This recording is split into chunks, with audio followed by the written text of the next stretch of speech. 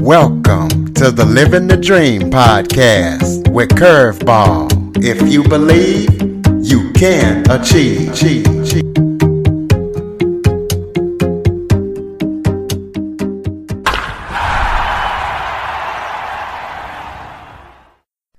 Welcome to the Living the Dream with Curveball podcast, a show where I interview guests that teach, motivate, and inspire.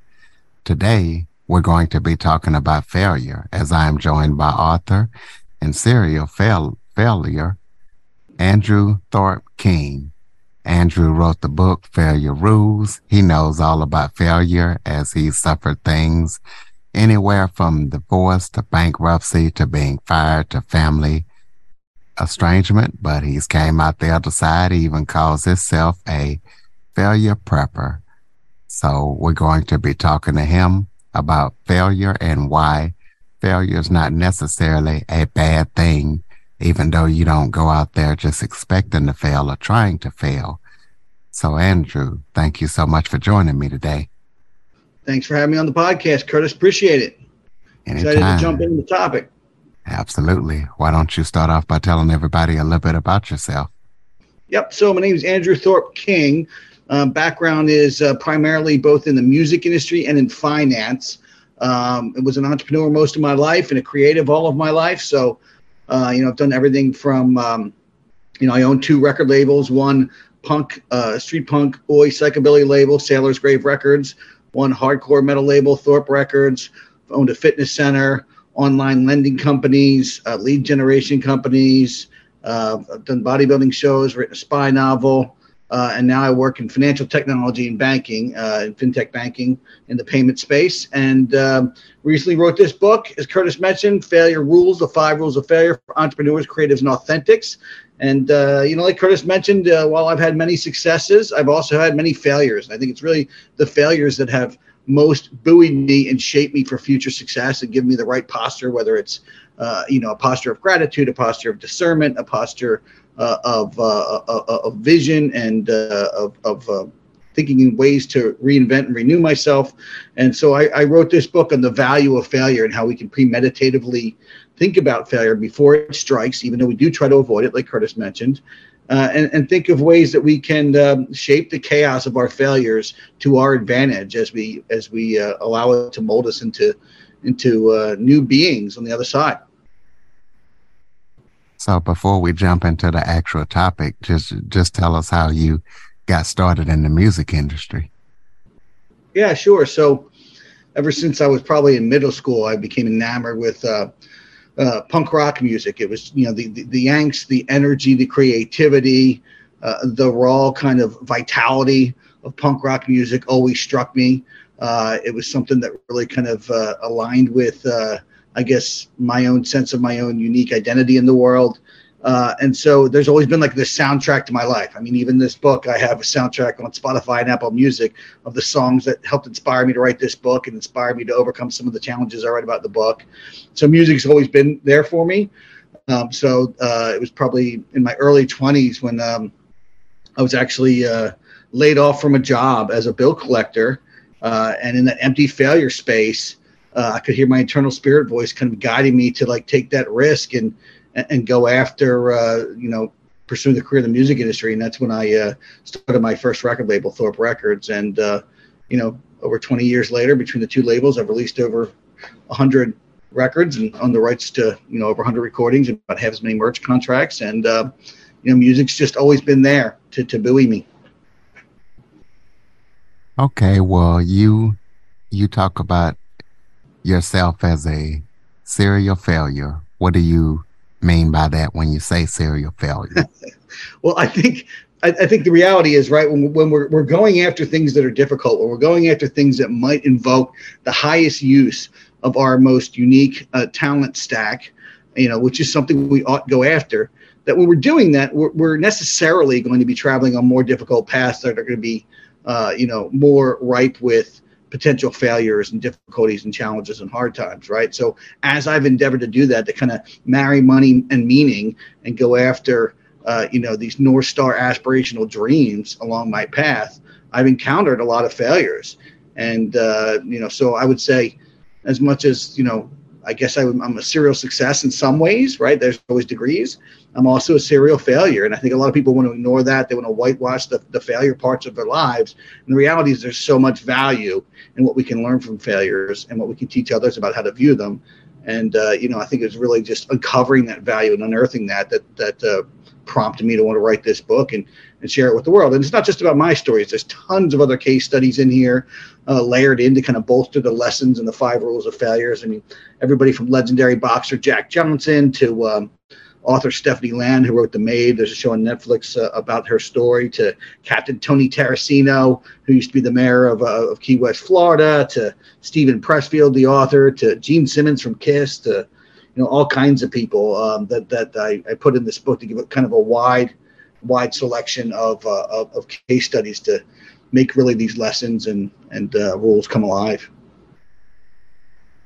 Well, you raised an interesting topic, perfection and failure. So explain perfection and failure and how they go hand in hand.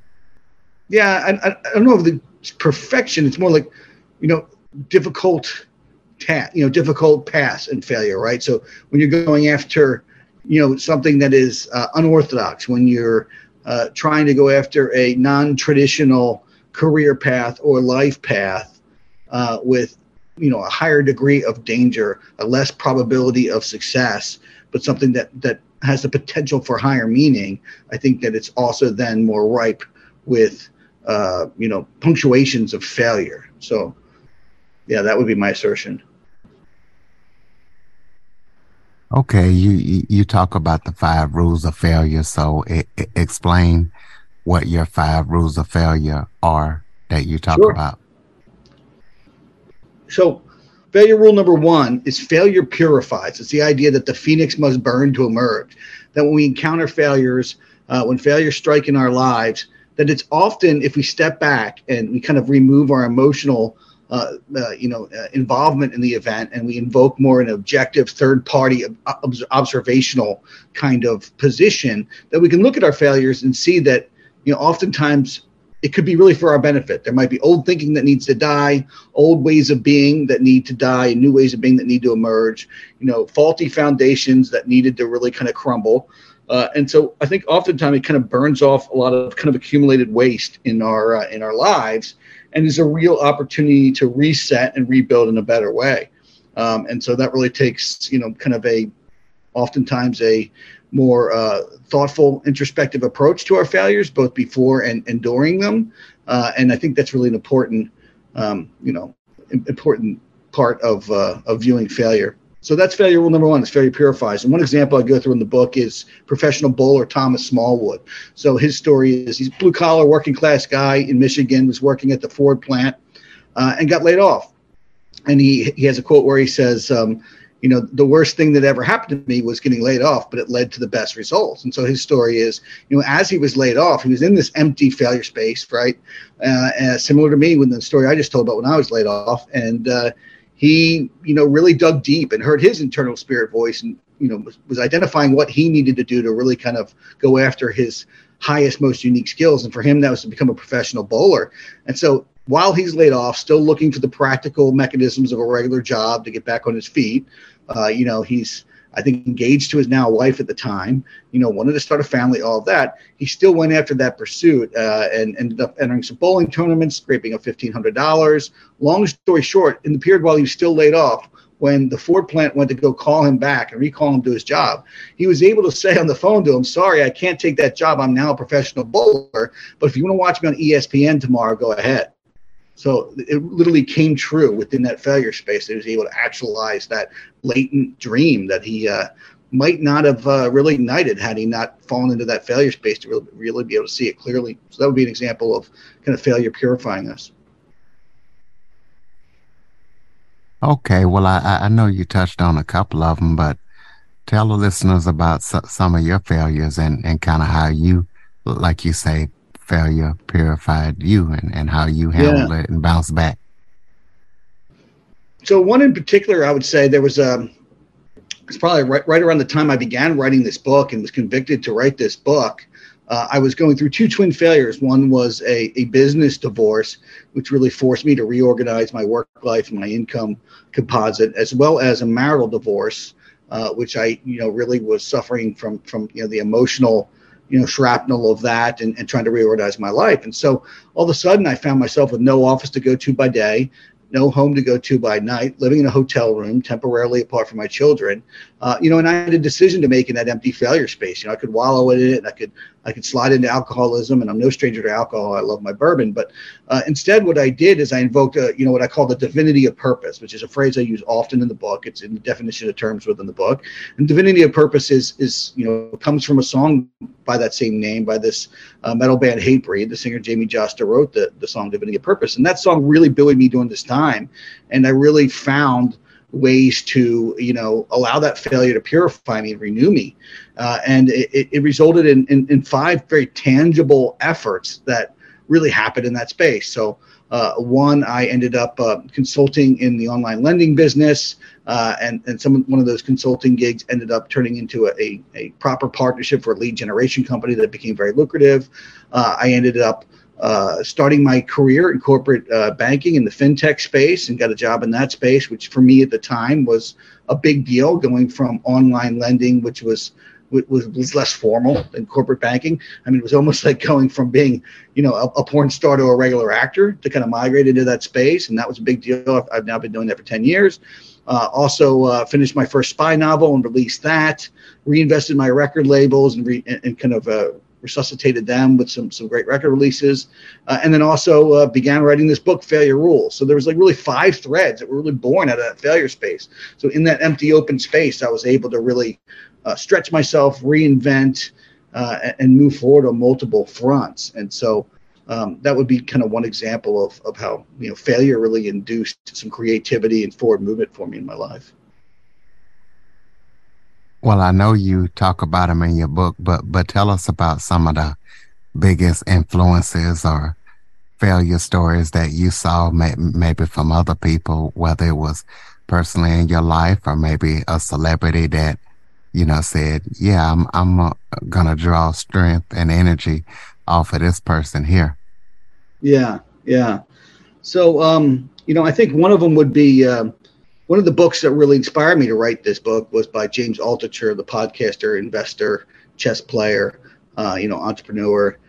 He wrote a book called Choose Yourself, and just the rawness and the vulnerability of him talking about, his divorces and him losing millions and trying to gain them back and then losing them again, and his zigzags and ups and downs was really inspiring. I mean, one of the things he always talks about is generating ideas and practicing generating ideas. He carries around a waiter pad and writes 10 new ideas down a day, even if he doesn't use them, just to practice that muscle of generating ideas. And so I think that's something that I really took to heart and always think about when I find myself converging into failure spaces, is always having a backlog, a redundant, list of ideas. Unlike him, I keep a cigar box full of sticky notes of little ideas that come to my head. I haven't looked at it in years, but it's there if I need it, and I can go look at ideas, about how to move forward. And some of those ideas actually were ideas that ended up being ingredients in the book. So James Altucher would be one. Vince Flynn, the spy novelist, is somebody I always admired. He's since passed away in 2013, but I have a chapter in the book about him, and just the idea of time is not your friend. Get busy living instead of or you're busy dying. And his story is that he wanted to be a Marine. And ended up getting, was disqualified for the Marines because of a concussion he had when he was younger. So he had kind of a failure event there, but he was still trying to find this North Star aspirational pursuit that was worthy of his life. Ended up working, at a macaroni and, at a Kraft macaroni and cheese, selling mac and cheese. Ended up selling commercial real estate, but none of it was really scratching the itch. It was all kind of this faux life for him. And so he decided, well, I can't become a Marine, but I can, write about that life. And he had this story formulating in his head, which really revolved around this character, Mitch Rapp, which is the protagonist or anti-hero most in his stories. And and he decided to write. And so he wrote his first spy novel, and he took the big risk of quitting his day job and just bartending at night and writing all day. And eventually, after many failures, even with that, it took 4 to 5 years, but eventually he was able to build a career out of that. And so he's another one of those stories where, he was also dyslexic, so he wasn't even really prone to be a good writer, but he overcame that too. So, rejected from publishers. So he was disqualified from the Marines, rejected from publishers, and was struggling with dyslexia, and still overcame all of that, was able to peg himself to his North Star dream and align with his calling journey and kind of escape, which would, what would otherwise have been kind of a less eventful life where he wouldn't really have been maximizing his highest talents. Well, you talk about in your bio how you must love yourself regardless of failure. So kind of expand on that and explain to the listeners what you mean when you say that. Yeah, no, that's a key point too, really. It's just having that kind of non-attachment identity, right? Where your failure rule number 5 is you are not your failure. So it's the idea that you really need to detach from the optics of failure, decouple your identity from failure, see yourself as an eternal being, see yourself as something separate from what happens to you or what happens in your life, and know that you can always resketch your life, right? And really allowing the spiritual to lead the physical. I referenced the book by Kamal Ravikant in my book, his book, Love Yourself Like Your Life Depends on It. Kamal had failed as a CEO, was very depressed, was living off his credit cards, could barely get out of bed, was falling into the abyss, ignoring messages from friends. And, at one point, Kamal looked in the mirror and decided that, I'm just going to decide to love myself. And he started kind of saying these mantras over and over again about loving himself, which sounds like some sort of, kind of like, woo-woo kind of practice. But the reality is the stories we tell ourselves about ourselves are very powerful, and we need to pay attention to them. And we should not, denigrate our own beings by telling stories that are disparaging about ourselves. We really need to see ourselves as, living sparks of divinity, no matter what our situation is. And I think having that kind of mindset will help us as we travel through failure spaces in this life. So tell listeners kind of what they can expect when they read your book and where they can pick it up at. Yeah, so it's Failure Rules, the 5 Rules of Failure for Entrepreneurs, Creatives, and Authentics. So, this is really, a blueprint to help you kind of shape your mindset around not just failures, but around the idea of marrying yourself with your calling journey, of finding ways to marry the practicality of the necessity of money in this world with the higher kind of strivings towards maximizing your unique talents in the world, often in unorthodox ways. And so that's what you'll discover in this book. You'll see, again, all kinds of awesome case studies, everything from J.K. Rowling to Henry Rollins to, like I said, Vince Flynn to billionaire Sarah Blakely, all kinds of people, and my own stories. The book is also, very much rooted in some punk rock flavoring, since that's my thing, and has some cigar culture kind of references too, since I'm steeped in cigar culture as well. I took 7 years to write it. The structure really revealed itself over time from draft to draft. And I think it really came out really well. And, I think the biggest compliment I've gotten from readers is they say it's accessible. It's not a short read. It's 480 pages, but there's lots of spacing, and it's structured in such a way where, you can even pick up a chapter standalone and get something out of it without having to read it sequentially. But great ratings on Amazon. Check it out there. You go to Andrew Thorp King with no E on the end of Thorpe, and you can get into my Instagram and follow me on Instagram at Andrew Thorp King, on YouTube at Andrew Thorp King. And I got some great merchandise too on the website. Soul and Fire Supply Company is a merch company that I started to echo the themes of the book.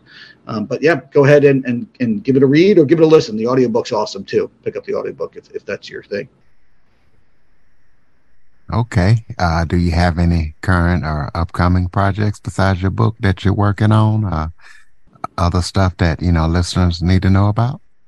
No, I think the book is really it for now. I'm going to stay promoting this for several years and be doing a lot with it from an event standpoint, and I do some speaking and coaching around the topics of the book. So that's also, one of the things that I'm involved with, and some great YouTube videos around the topic. So just going to keep talking about these themes and keep trying to gain the trust of readers. Okay, well, throw out that contact info one more time and also talk about any, close us out with final thoughts. Maybe something I forgot to talk about that you would like to talk about it. Just any final thoughts that you have for the listeners along with that contact info again. Sure. AndrewThorpKing.com is the website. No E on the end of Thorpe. You can find the book anywhere books are consumed online in all formats. Go check it out. You can also find me at YouTube at Andrew Thorp King and at Instagram at Andrew Thorp King. And there's a free Failure Rules mini course on my website that you can get. And then you'll also be signed up for the email list for ongoing content delivered to your inbox.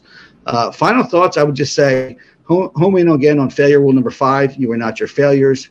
Learn to detach yourself from the optics of failures. Learn to decouple your identity from failures. See your failures as a teacher, not an undertaker, and find ways to shape the chaos of your failures to your own advantage so you can become the next version of yourself that's optimized. All right, ladies and gentlemen, AndrewThorpKing.com.